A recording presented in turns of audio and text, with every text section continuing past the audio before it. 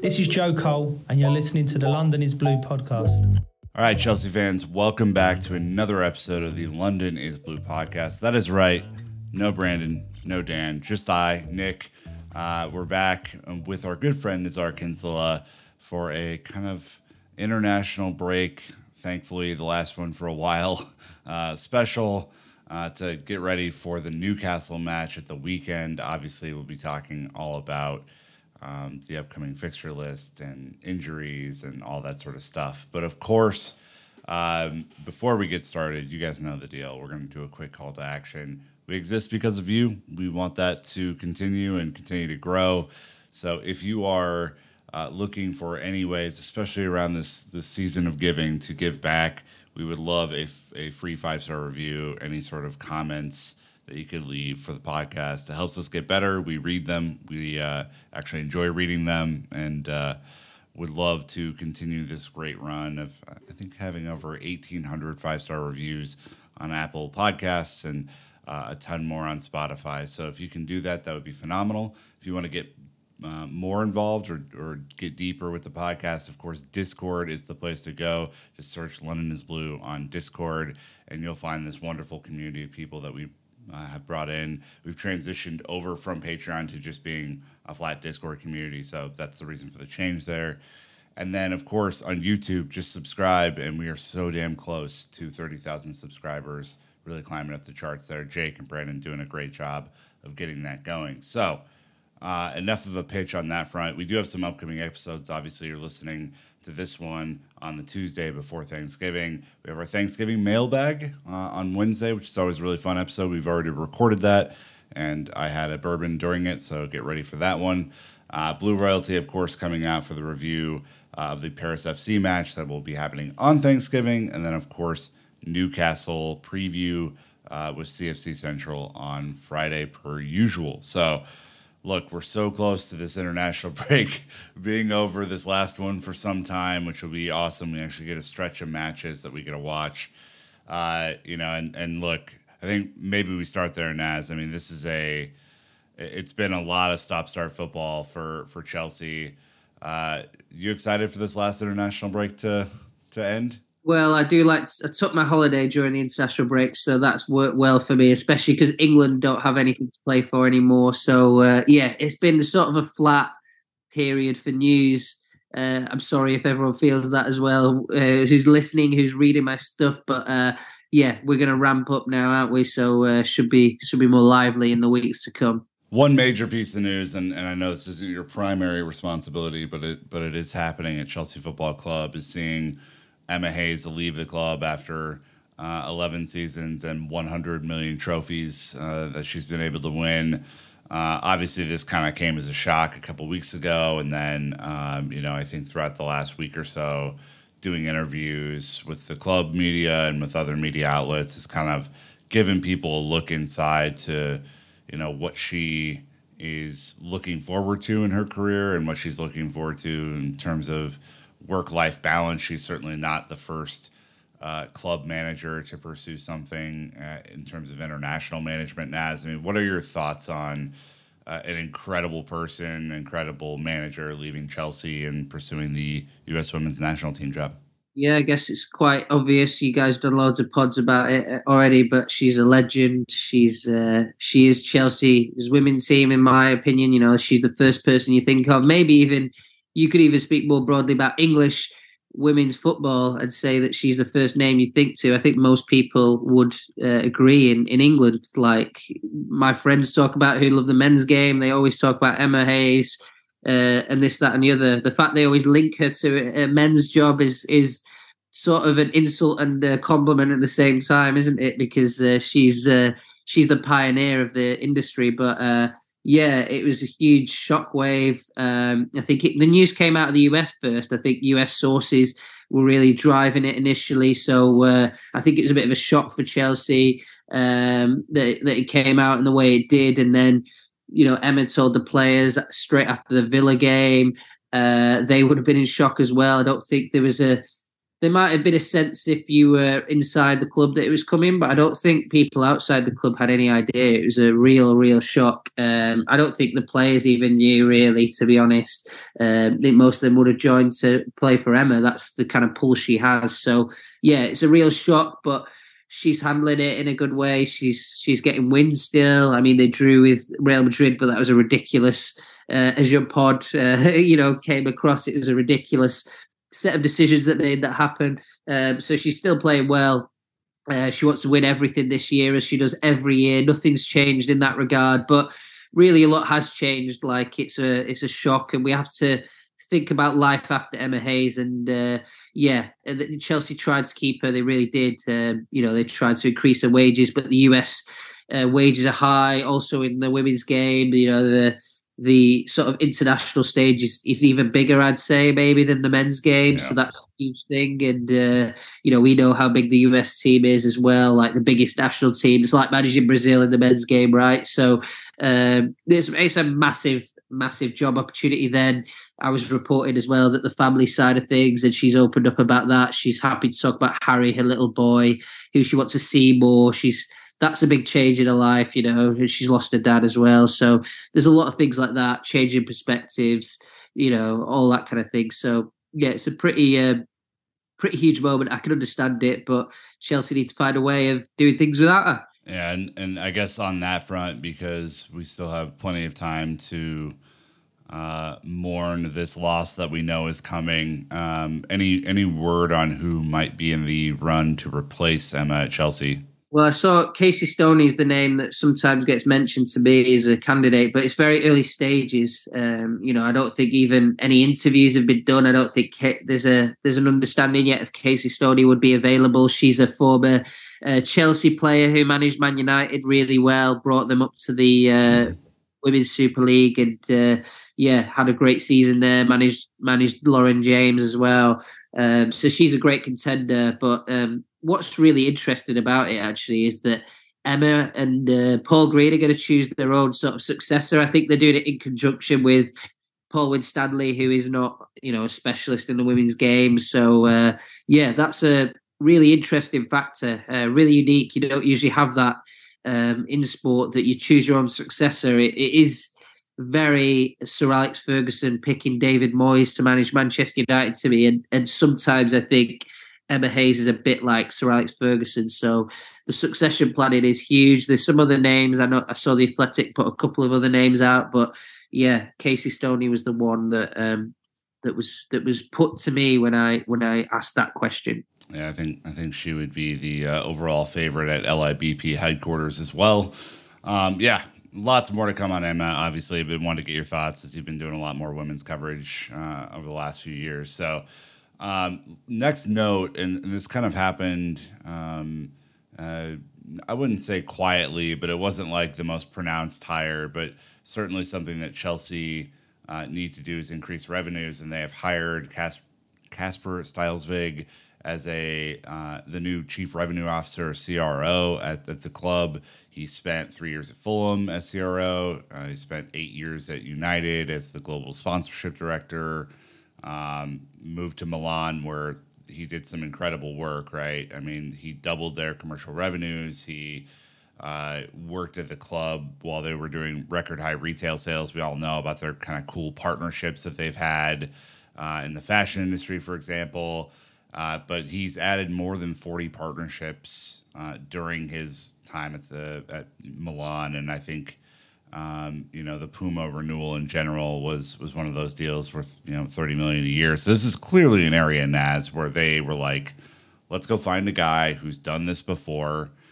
We have clearly not achieved our goals in terms of bringing in net new revenue to the club, and we need someone who can help us do that. And so they went out and found Casper. What are your thoughts on this hire, as Chelsea are now owned by a group who is looking to increase revenues across the board? Yeah, I think the thing you ended on there, that Chelsea are owned by a group that want to increase revenues, is a really key point.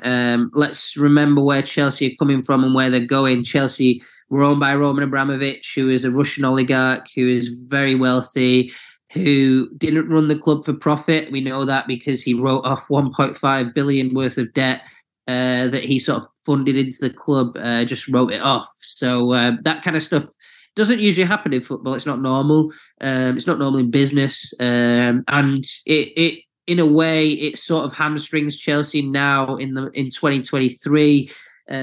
They perform quite poorly on commercial and revenue. They have done for a while. I mean, it was quite staggering to me when Spurs overtook Chelsea on the revenue table. Chelsea, to me, seem like the bigger club. They are the bigger club in many ways. But in terms of the modern outlook, they're way behind. They were miles behind Man United.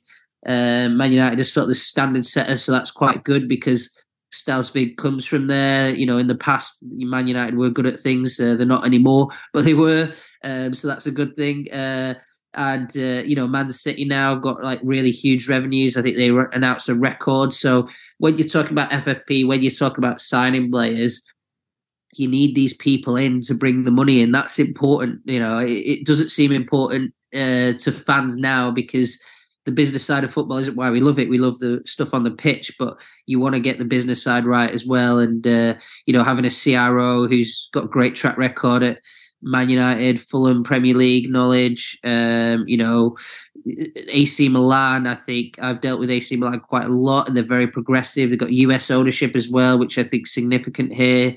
So that's maybe why he's coming to London and to work with Chelsea. So, I think that's sort of why it's important is that Chelsea need to move into the future, need to move into the modern day. The new ownership are trying to do that. And Abramovich was great, but this is one area where he didn't need to be good and Chelsea weren't good at it. But now Chelsea do need to be good and they want to be good at it. So somebody like Kasper Stilsvig has a huge job on his hands, really. Yeah, I guess, kind of thinking about the incredibly difficult, prolonged process to get the shirt sponsor this year.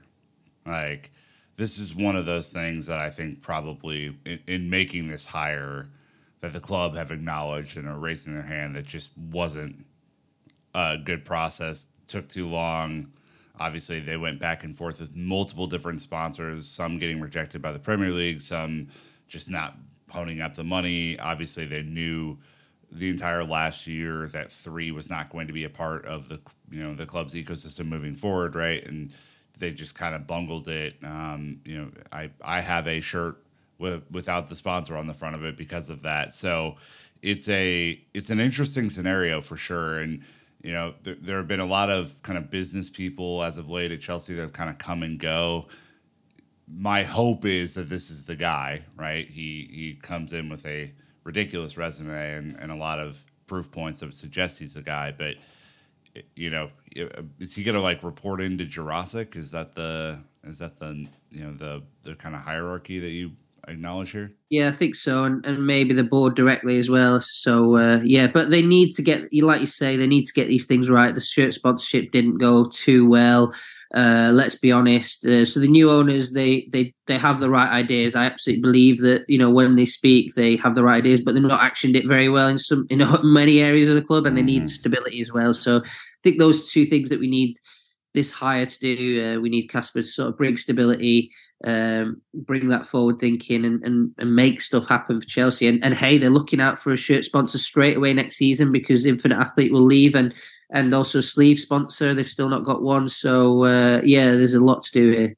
All right, awesome. Well, let's move into Chelsea.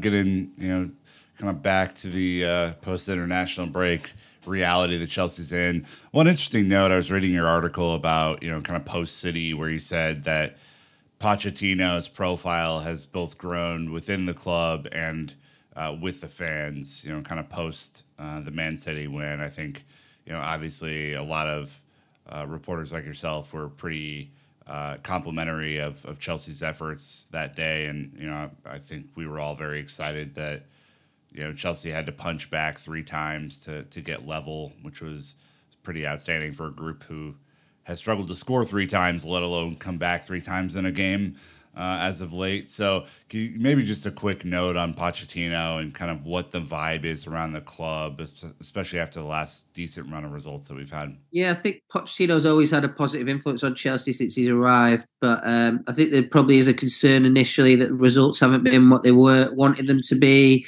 playing well, but without the results. And Chelsea are a results business, a results club. So but then to do that week was absolutely massive with Spurs and City, just to sort of prove the concept. But he's always had the dressing room behind him and things like that. But you just sort of wondering, can he keep the momentum going, and then to get that sort of performance. I think actually it's been very rare for me to see Chelsea in a good mood after a draw. I mean, Chelsea's mood can be a bit fragile after draws, after defeats, after wins. Sometimes there's not a great feeling, but after that game, it felt like the connection was there with everyone. There was so much pride from the squad. I mean, the fans were really behind Pochettino and the players. Like Chelsea fans still, even after that game, they still haven't chanted Pochettino's name. And that was a big talking point before the Spurs game, where Pochettino was absolutely loved. But like to have that connection with the fans after a great performance where there's identity, there's passion, I think that it sort of justifies a lot of what he's trying to do. I've been impressed with Poch anyway, but I think that people need to see something. They really need to see something on the pitch. The match-going fans are really demanded. And I think they saw that against City. I thought it was a way better performance than Spurs even. I mean, they played well against Liverpool and Arsenal, but I thought it was the performance of the season, and actually Chelsea were a bit lucky to draw. I know they came back in the last minute, but that Rodri goal was ridiculous, things like that. So, I felt it was really important, and I've got a good feeling about the next period. And also, don't forget, if Chelsea did badly in those last two games, they'd have been in a horrendous league position. There'd be huge pressure right now. So the fact we've had a calm international break is almost in part down to these two results and the way Chelsea have played. Yeah, I mean, let's talk about that, right? I mean, this is a club that has gone through a lot recently. Interestingly, though, when you kind of compare this to last season, Chelsea were a little bit flat track bully last season. This season, having trouble to beat the teams around them in the table, but are really competing well against the likes of Liverpool, Arsenal, City, Spurs, that kind of top group, the top four. Is this kind of indicative, as we look at the stretch ahead here in a second, is this indicative of the way that, Poch sees this, this season kind of coming down to potentially, shared points between top four rivals, in your mind? Because it seems as if Chelsea play more aggressively and more freely against teams that want to share the ball with them and are having trouble maybe reverting back to form of a couple of years ago, beating teams that are willing to just let Chelsea pass around the entire match. Yeah, I think you're spot on there, but I think the problem is twofold. So there's the fact that they like teams that try to go toe to toe with them in terms of like tactics. So they have like more space. They have Chelsea have a lot of quick players that are good in transition. So that helps when like Man City are trying to play the ball. They can hit them on the break, and that's exactly what they did against City. Did it very well against Arsenal as well. The Spurs game was bizarre, so I can't really bring any insight. It's its own thing. It's hard to even characterize that match, but yes, agreed. Exactly. I think that's one factor. So tactically, it helps with the players they've got. They need an evolution tactically when they play against low blocks, and that's a problem that they need to solve. It's partly because of strikers and finishing as well. Can Jackson do it when like that? But I think there's a psychological element as well, that the young squad, they don't like positions where they're expected to win. Even against Spurs, we'll talk about Spurs again, like when they were expected to win, it was a nightmare. I actually put a tweet out, I think, during the match where I was like, oh God, Chelsea are favourites. Everyone expects them to win. It's like they're really struggling all of a sudden. There was a period in the match where you're like, and everyone felt it, like some people said Chelsea fans are being too negative, but I felt what they meant. It was like there was a period of that match where you're just like, God, what are they doing? But they found a way in the end. But they often don't find a way, and I think that that's down to youth. It's down to panicking. I sense it when I'm there. Pochettino senses it. I've spoken to him about it time and again. It's always got boring how much I've spoken to him about it. I mean, the Brentford game and the Nottingham Forest games are actually identical. If you played those two back to back, I'd love to watch them at the same time back to back and just see these players panicking. We've all I felt it playing football at a low level sometimes. Even it's a natural thing, but Chelsea need to get over it. The sort of the need to feed the desire, and I think that's why it's worse at home as well. Like the Fulham result was easier because it was away, but when it's at home, it's even worse. Yeah, that's sort of my 2 cents on where Chelsea are in those games. But luckily, the first 3 games back are pretty tough, I think. So we'll see how they do there. Yeah, well, we will get into the schedule here in a second. Going to take a quick ad break to thank our sponsors and be right back. All right, Naz, like you said, of course, happy that there was a bit of a calm international break and knock on wood for no injuries, no new injuries across the team. We'll get into that in a second as well. But Chelsea have this is the daunting stretch of Chelsea season, kind of starting with Spurs and really ending on the 13th against Fulham once you get through kind of the festive period. So Chelsea would have played Spurs and City, obviously, before the international break. Upcoming Newcastle on Saturday away, home to Brighton on Sunday, December 3rd, away at United on December 6th. Let's just jam them all in here, right? Let's see, away at Everton. We talked about that earlier, maybe a bogey game on the 10th. Home to Sheffield United should be very winnable. Or home to Newcastle on the 19th for the League Cup quarterfinal. Wolves away on Christmas Eve, shameful Premier League. Home to Palace, away at Luton, home to Fulham. So those last 3 are probably a little bit easier than the previous 5 or 6. But still, this is, kind of when the fixtures were released, it was this period of the schedule where everyone looked at this going, ooh, that's a tough stretch that you have there, especially going away at Newcastle, Brighton, and then away at United. What are your thoughts on Chelsea coming back from this international break? It's obviously not ideal to have this many stop-starts at the beginning of the Premier League season. The team hasn't really been able to get any sort of consistent play or gel as a group, but I want to get your thoughts on what we have coming up. Yeah, I think it's good. It's a good moment. I think there's a bit of 2 feelings. I think after the Man City game, there's a sense, and I spoke to Robert Sanchez and Poch, and Poch was knackered. He was just like, he couldn't even make sense of what he witnessed. He was really happy though, but he was just like, wow, I need to have a break. He's been on holiday abroad, but there's also a sense of, it would be nice to just keep going because we're playing well now.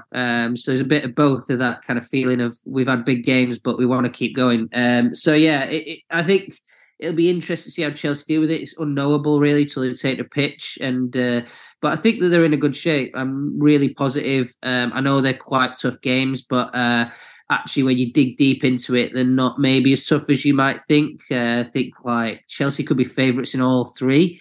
And I can't believe I'm saying this after the last year, but Newcastle might not be in great shape. Brighton a bit hit and miss this season. Europe's been tough for them, been tough for Newcastle as well. Man United in a similar way, actually in winning games somehow, but in the worst possible way. I can't believe what I'm seeing sometimes, that they win, but it's absolutely a painful watch. So very decently winnable games, I think, those 3, and it wouldn't even surprise me if Chelsea get 9 points from those 3 games, or certainly maybe even 7.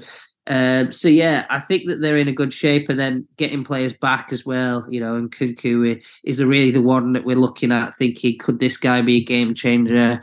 I think that the only thing is that there aren't many points on the board, and when this run came up, I was quite worried because I was like, are we in another crisis soon? Because the Chelsea were playing Tottenham, Man City, and then these 3. And I was like, God, there's not a lot of points on the board. And there still isn't that many points on the board. So Chelsea kind of need to win some of these games. It's not really an excuse to just go and play for a point. And they won't do, but they need to get some wins, really. We're 12 matches into the season, right? I mean, this is like nothing. In terms of where the league will go, you're just about, I don't know, just a little under a third of the way there, right? When you think about being late November to only be a third of the way through the season, just feels so odd. But of course, you've had 3 international breaks, and those have taken I think, a collective 5 weeks out of football so far this year, which is, of course you will know, but, for those of us who kind of feel like the season hasn't really even started yet, this is going to be the stretch, right? I mean, you start to have matches every 4 days or so throughout the stretch. You, of course, play on Christmas Eve, which, we've talked about at length being absolute horseshit. But this is where every team is going to be stretched from a squad management perspective, right? You're playing, essentially 2 months worth of games in a month, and it really does get tight down there in the festive fixture period. So, well, I guess what are your thoughts on right now the squad management perspective? Are Chelsea going to have to use their entire complement of players available to get through, matches like Sheffield United and Luton to kind of spell some of the starters who've been playing every match so far? A little bit, yeah, but I think this is probably my one criticism of Poch is there's been very little squad rotation, and I worry that if he doesn't rotate enough, then the fringe players won't be as happy, and we've seen it time and again at all clubs. That's what happens. So, yeah, I mean, it's been a good advantage for Chelsea to not have Europe. There's been a lot of injuries, and he's trying to build a team from scratch, literally from scratch. So it has been good keeping the same team for the Cups and the League, but I'd like to see maybe a tiny bit more rotation. I'm sure a lot of the fringe players would as well. I mean, we still haven't seen Petrovic, even George Petrovic, one of the signings. We haven't seen him take the field yet. So we want to see what he can do, things like that. So, yeah, that's one thing. But I also think that it's probably time for, Chelsea to take the good form, the good feeling around the club and improve and move forward and injuries are easing. Chelsea need points on the board, and yeah, we're not that far through the season. But if Chelsea keep falling behind, then eventually you're going to be like, right, top four's out, and that motivation's gone, and then you're just playing for Europa League. And how excited are people going to be about that? So I think I'd like to see Chelsea at least just keep pace, and we'll see how the season goes. But I think that's the key at this stage. The key message needs to be, we can achieve top four. That's what Robert Sanchez said to me after the Man City game. He was like, we can do top four. Like, we need to be aiming for at least that. And I think that Chelsea needs to keep pace. So that's important. I don't expect them to win every week, but I expect them to win, 1 and 2, right? And then, and then draw quite a few games as well, and just keep pace with the big boys. I'm not saying Man City, but I'm saying Liverpool, maybe Arsenal, Tottenham are in disarray a bit now. So you've got to keep pace with those kind of clubs, really. Well, it's all there. I mean, again, we're not even a third of the way through the season yet. We don't really know who any of these teams are at this point. It's usually around the festive fixture period that things start to kind of shake out a little bit more, right? So I think Matt and Brandon said that too when they were talking. It's like, you absolutely should shoot for top four. There's so much season left. If you put a string of results together, you can easily jettison up the table. I mean, that's the good news. The bad news is that it can, as we know, go the other way as well. Basically, from now until January 13th, Naz, 30 points available for Chelsea to get. What's your prediction on the number of points they get? Well, there's a lot of lesser teams, so they probably drop points there, beat the big one. So, yeah, I don't know. I think that I could see him getting a lot of those points, maybe like 21, and that would set them up well. I think they'd be just outside probably the top four. Then we'll see how it goes, and then I think that maybe some of the other teams are going to have the injury problems Chelsea have had. It's starting to show a little bit. Newcastle, Man United have had a lot. Spurs finally are getting in that way, but. Actually, I mentioned Spurs there, and they've not had Champions League either, or any European football either, and they've really benefited. So I'm quite interested to see if Chelsea will benefit from not having it, once players are back fit and once they have real competition in the squad. And I think that's going to be key. You mentioned the injuries, and we were talking before we jumped on air that you're reporting that injuries were up 15% across the league this year. And, of course, we know Chelsea are a large portion of that. that, but what is at the center of this for you? Is it just fixture congestion, or is it something else? Is it training regimens that are off? Is it nutritional stuff? Is it Chelsea have obviously juggled the medical staff. Like what other factors are you looking at that are kind of at cause for this increase in injuries? Well, from Chelsea's perspective, I think they have their own unique factors that aren't really relevant to the Premier League, which is kind of sorry, Chelsea fans, but it's going to be probably a bit insulting. But yeah, the medical staff being in disarray. I think just generally, I don't think the players feel as well looked after last season as they should have been, not as fit as they should have been last season. I mean, Frank Lampard's come out and said it, so I don't think I'm saying anything controversial here. So Chelsea have their own unique set of circumstances, and Pochettino and his team are trying to fix it. That's key. Chelsea are trying to fix it. But, it's not been ideal so far. But they will fix it in time, I think. And that's a uniquely Chelsea factor. But Chelsea are also dealing with a macro factor in the league as a whole, where it's been crazy in the last few years. Like, it's been crazy for me. I'm tired out from just the World Cup being in the middle of the season, COVID affecting the schedule. I mean, this is going to be, I think, the only year with the winter break. They're even talking about the Premier League getting rid of the winter break, having only had it for 2 years in like the last few years. So that's going to be taken away because more and more fixtures are being asked of players, big players. Like they've got to do more and more international games. The Nations League games are competitive instead of friendlies that they used to play in Europe. There's a Club World Cup coming, massive tournament that Chelsea will play in the United States. So there's all these like factors, and the players are, like many of them say, not robots. And I think maybe football is coming into a bit of a point where there's going to be a battle about, you've seen it in US sports, haven't we, where players go on strike and stuff. So there's a bit of danger that they're going to say we're playing too much, and it'll be interesting to see how that goes. For sure. I mean, obviously Newcastle coming up on Saturday. That's the big one, right? We have a lot going on there. They are feeling the burn in terms of injuries right now, and maybe a few holes in the boat. We obviously saw the Kieran Trippier moment, right, after they lost to Bournemouth, and him being visibly frustrated. The fans are visibly frustrated.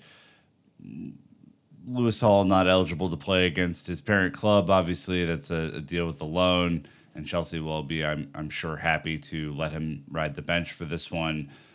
Just thoughts about this Newcastle match. I mean, there was a period where they had a slow start just like Chelsea, but then they went on a tear of wins where they looked fantastic. I mean, even beating PSG, right? So this is a team that at the peak of their powers can do a lot, but are certainly not at the peak of their powers right now. Is this Chelsea's chance to take some points at St. James's Park and really do a job? Yeah, I'd like to see, like, maybe it's not going to be the public message, but maybe the private message from Poch could be, like, we need to kill these guys. Like, it is time. Like, we want to show these guys what we can do, and we want to take back our spot. I mean, they basically took Chelsea's spot in the Champions League last season. It's motivation, right? Like, you don't want Newcastle to take Chelsea's spot longer term as well. So, yeah, crush them at St. James's Park. It's been a place where there's been a lot of pain from Chelsea down the years. So I'd say it's a huge game, actually. We talk about the top four race. This is a top four race team. And it could be a top five this year if certain factors in the new Champions League system come through. So it's just like, it's a key game. It's a key match. And Newcastle longer term will be a rival to Chelsea. I've got no doubt about it. I think some of the things they're doing are good. I mean, we can talk all day long about what we think of state-sponsored clubs, but I think that they're certainly a force that's here to stay. I mean, but right now they're vulnerable, like you said. So many injuries. Lewis Hall can't play. I think I counted the injuries actually today. They might have 13 players out if everyone who is a doubt doesn't play, sort of thing. So yeah, they've got like 3 left backs out. It's crazy. So Chelsea must go there. And hey, I'm quite impressed with Newcastle because they don't make injuries too much of an excuse. They can win games while they got injured players, but Chelsea should go there and try and upset the apple cart. It's not going to be easy even with the injuries, but it's a great opportunity, this, and that's probably what it should be seen as, an opportunity. Last question on the upcoming run of fixtures, and I got my math wrong. One of those 10 matches, i.e. 30 points, was an EFL Cup match, so let's take that out. 27 points available.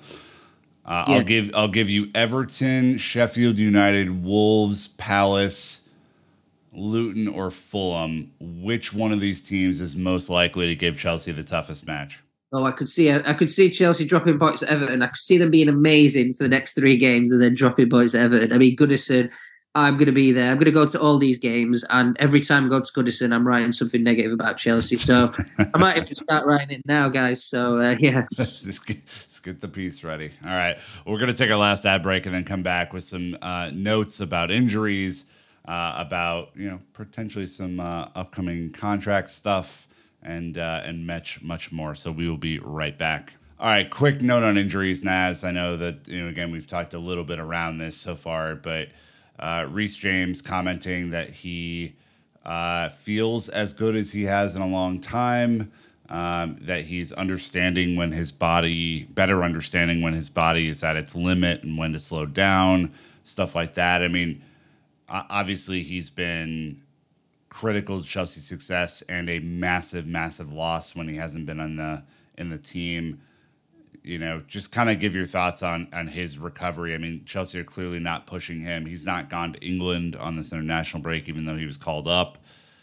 Is this a new Reece James who's trying to manage his body in a different way? yeah, I think that needs to be done. Yeah, it's impressive to hear him speaking it and acknowledging it, because sometimes, like, I guess the game I'd point to now from last season was the Real Madrid game. Remember, it was a huge game. It's basically Lampard's all or nothing game, and Chelsea got beat, but Reece James put his body through hell that night, and it was like, I saw him get injured on the pitch, but he carried on playing in central midfield. I was like, he can hardly move, and I was like, I admired him, but I was worried about him as well at the same time. And when you sat there in the stadium, you could just see every movement's not great, and he played well somehow with the injury, but that kind of thing, I think that's not good for his future. I think it's more of a case of slow down. And sometimes he wants to turn on Reece James mode. He can do so much, but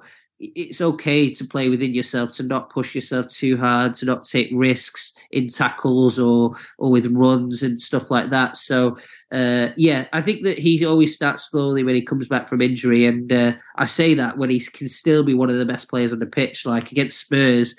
Chelsea kept him on until Jackson scored, I think. They subbed him as soon as Jackson scored. And I think he was involved in the goal, lofting the ball over the top. And that's his importance to Chelsea. But he's got to be managed for a long time. And then eventually, hopefully, he gets to an equilibrium where he can manage his body, Chelsea can, and it's all a bit more natural. But I think it needs to be very deliberate now. For a while, maybe even for the whole season, you could say. That England was a brave decision. I'm happy for him. I hope he gets back in. I think he can. He could, just because he's so good. Most players, I'd say that's not a good call, but for him, he does want to play in the tournaments, and I think he can. So that's good. And I think Chelsea, getting players back, it's looking better, isn't it? Yeah, I mean, let's talk. I mean, Badiashile obviously made his return before this international break, although he's only featured, the one time in the League Cup. But you could see him possibly getting rotated in more at this point now that he's been kind of reintegrated, right? Yeah, I think with centre-backs, you kind of either play them or you don't. They're not like, you don't just sub them on for 20 minutes. It's like that. So with him, I think it's going to look like that. Maybe he'll play against Newcastle in the Cup or, busy week one. I was quite, Wesley Fofana has got back on the training pitch as well. I don't know if you saw that, but he posted on his Instagram that he's probably doing very big. Yeah, talk me through this really quick, because you've had multiple ACL injuries. I don't think I'm breaking any news to our listeners with that, and the issues and the recovery period that I can read online and that I've known my entire life is anywhere between 8 to 12 months, roughly. It depends on the person, depends on the recovery. He just had surgery for a ruptured ACL in late July, right? So this is a player who's like August, September, October, November, 4 months in and train. Does that feel early to you, or does that feel natural in terms of timeline?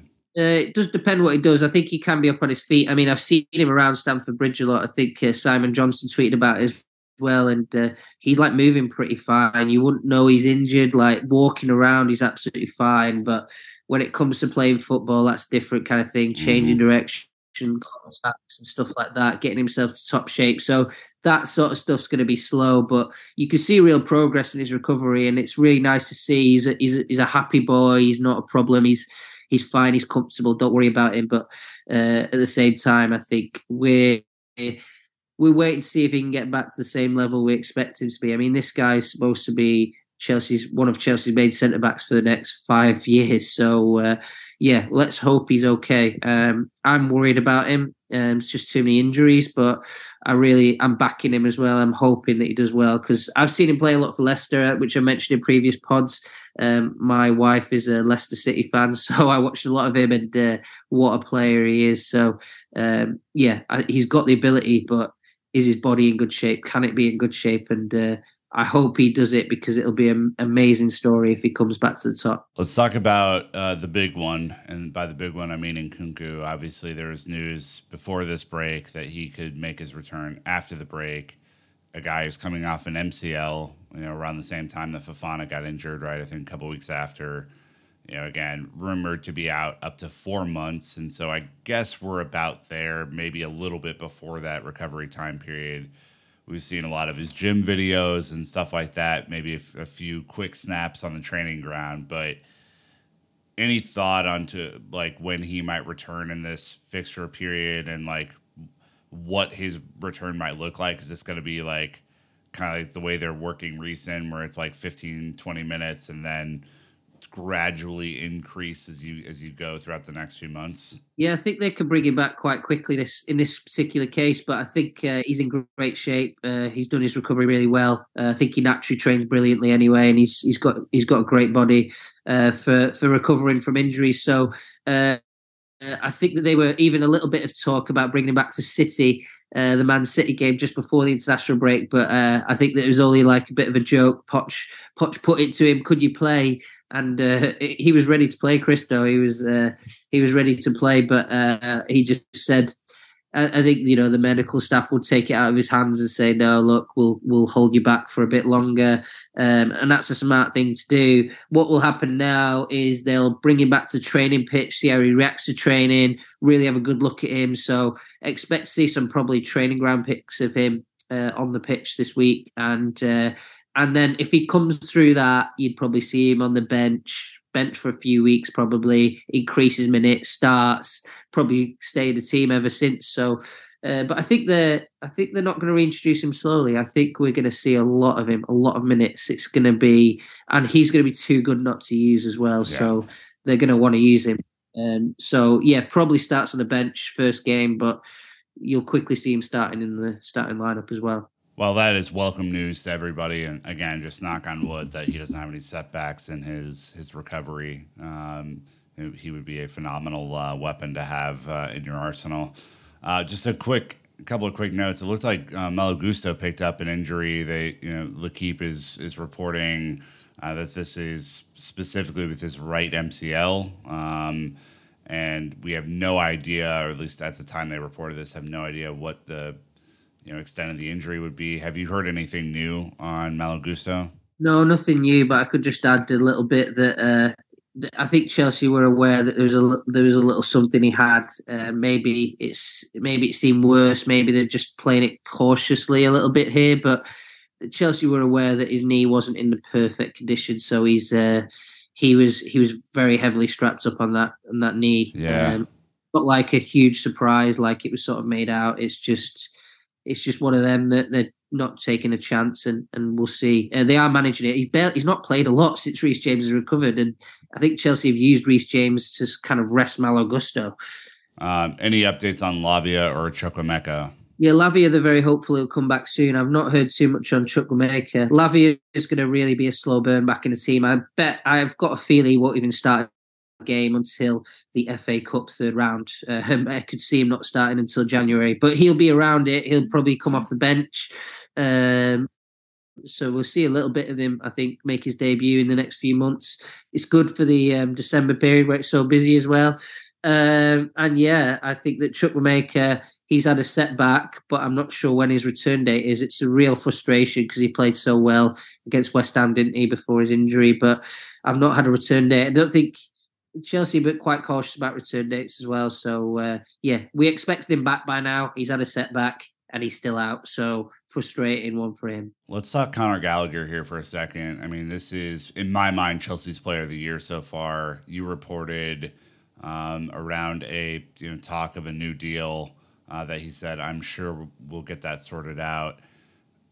Any thoughts on what this will look like for him, this contract renewal process? We've obviously seen the club offer Reece James an extended contract that kind of took him into kind of, one man, one club territory.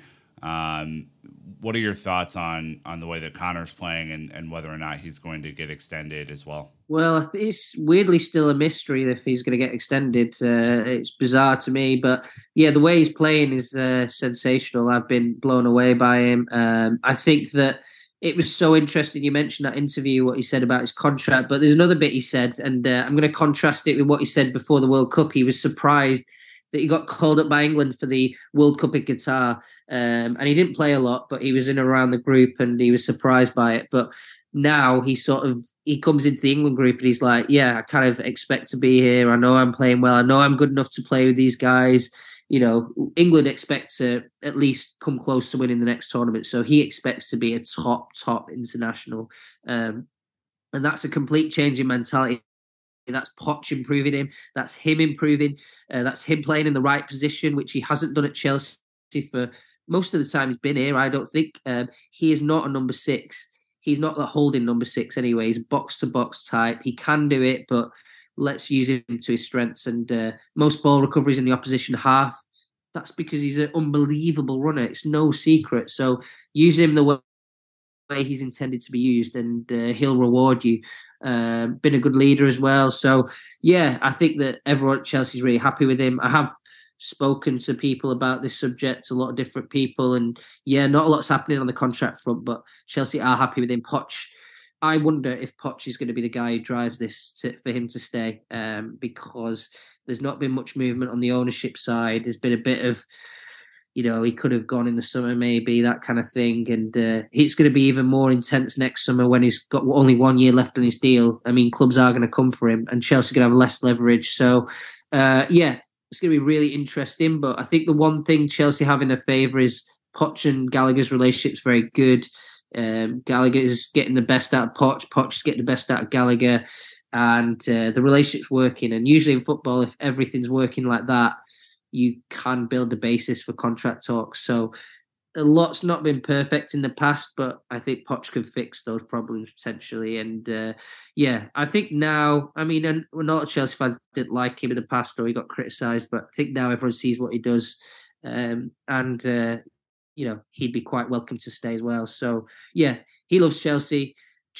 Chelsea now love him and Poch loves him. So there's a bit of basis for talks, but as far as I can tell, and I think Matt said the same to you last week, nothing's really going on. So, no contract talks yet, but we'll see. I think that it will maybe rumble on all season, and eventually towards the end of the season, we'll see him sign, or heaven forbid, in many people's eyes, he'll leave. Yeah, let's not screw this one up, board. How about that? Let's talk quickly on January rumors before we kind of wrap up here. Obviously, you reported Osmihen is a primary target, but it is going to be incredibly difficult to get him out of Naples in January. I mean, they're obviously playing Champions League football and contract situation, and I think the overall valuation of this player, given Chelsea's record signing strikers, has not been phenomenal. Just overall thoughts on this. I mean, you kind of paint a picture with words that this is going to be kind of like a 20% chance of happening, if that. Yeah, it's a bad market for strikers in January, and Osmihen is the kind of player that everyone wants. And Chelsea need a top striker potentially. If they're going to do one, there's no point in getting another young one now. They've got Brozier and Jackson. So, he'd be a great fit, I think, and Chelsea like him, obviously. I think the thrust of my piece was a lot of it was that Yeah, it's unlikely, but Osmihen likes Chelsea, and I was kind of annoyed because he came out on Mikel's podcast and basically spelled it out. But I had the information for a little while anyway, and he's always loved Chelsea, he loves Drogba, blah blah blah. They've got some similarities, some differences, but he's always loved Drogba. He loves Chelsea.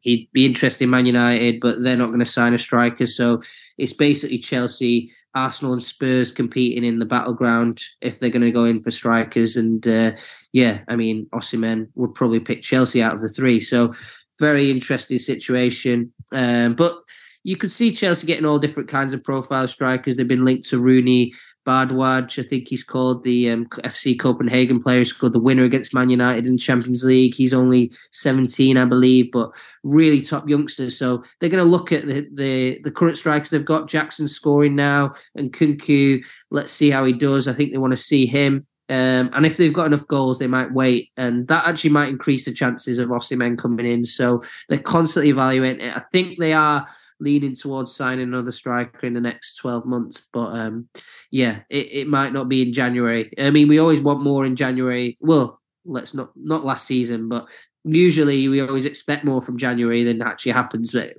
Chelsea new owners were a bit different last January. It was don't remind me, actually. Sorry, I shouldn't have gone down that route. You also reporting that Chelsea are leading the race for Gabriel Moscardo.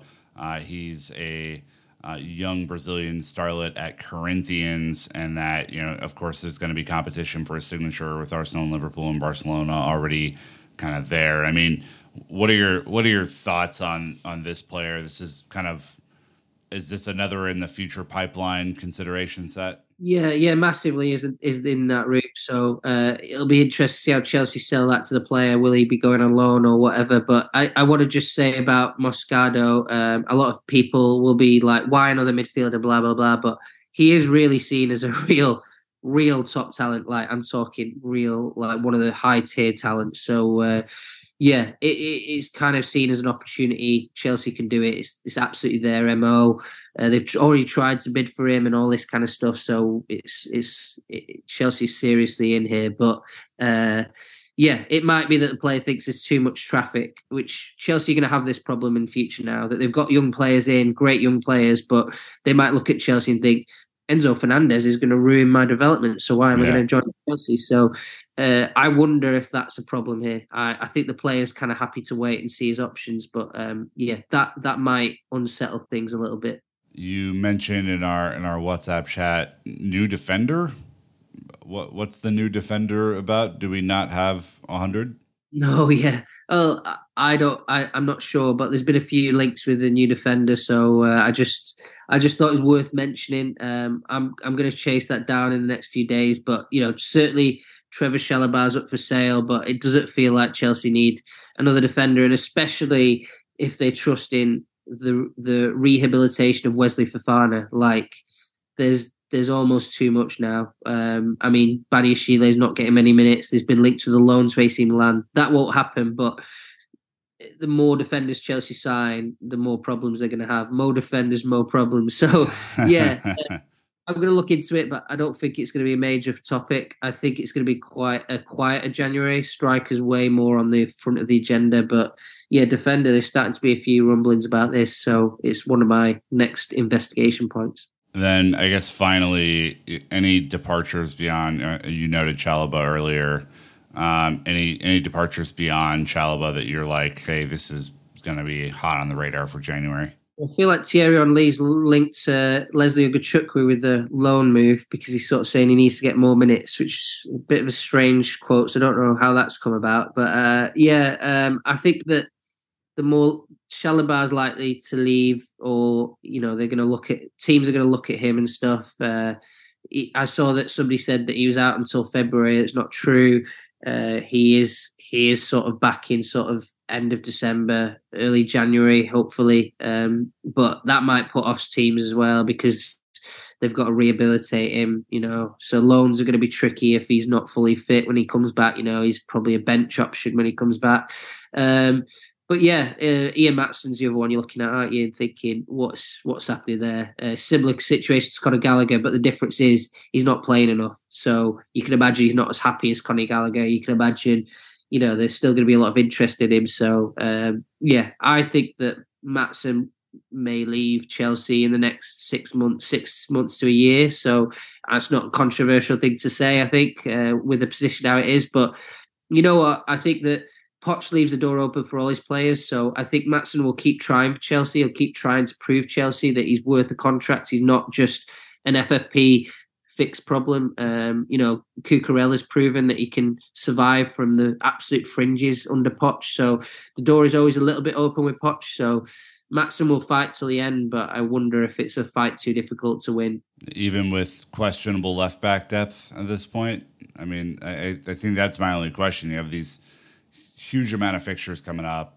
Cucurella has been great, but again, you risk, if Gusto isn't healthy, potentially having to play, someone at right back, whether that's Disasi or Cucurella, and then potentially leaving left back to strain Colwill, which, of course, he's had a slight shoulder injury. I mean, I think it's possible you see Matson play in this next stretch, whether it's in the League Cup or, it's against Luton or one of these teams that maybe Chelsea can afford to play him against.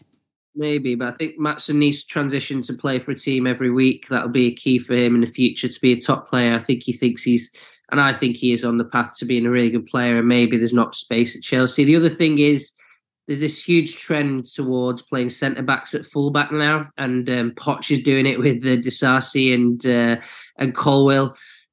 We've seen, Matson and Chilwell playing in the forward line. That's kind of common now, and I think it's, Pep's doing it. Ten Hag's done it. A lot of these top managers, Klopp's done it as well. So, yeah, I think Poch is starting to trend with these top managers that he plays centre-backs, and Colwill playing there. To me, it felt a bit like the death knell for Matson as a left-back at Chelsea. I know he's played there a tiny bit this season, but it just feels like it's not going to be a thing, really. And I think if Reece James is playing regularly as well, there's an attacking right-back.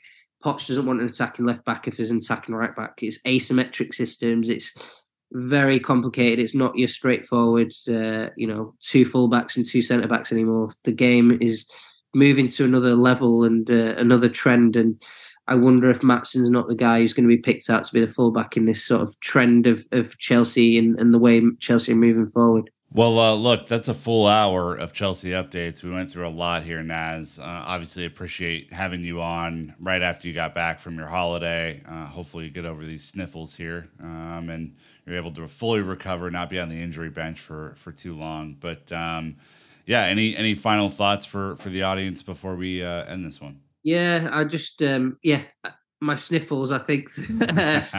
Yeah, I've had too much fun on holiday, basically. I was in a hot country getting sniffles. It's crazy, man. But I'm fine. I'll be at every single game. It's going to be pretty crazy. It's going to be full on, like December always is. So I'm actually quite looking forward to it, apart from the Christmas Eve game. So it's going to be a good little run. And I think that, interestingly, with Poch, he got his Spurs team going around this time, and I'm interested to see if he gets his Chelsea team going around this time. It's almost parallel, like the week that Chelsea became good is similar to the week that Tottenham went good, because if you read his book, I just read his book, he thought he was going to get sacked by Tottenham potentially. He started quite badly, so I'm quite interested to see if this is the coming of age for Chelsea and under Poch and the new ownership a little bit. Well, we have an extended run of fixtures to figure it out, and the team will actually get to play consistently for the next few months, which is different than what we've had to start the season. So,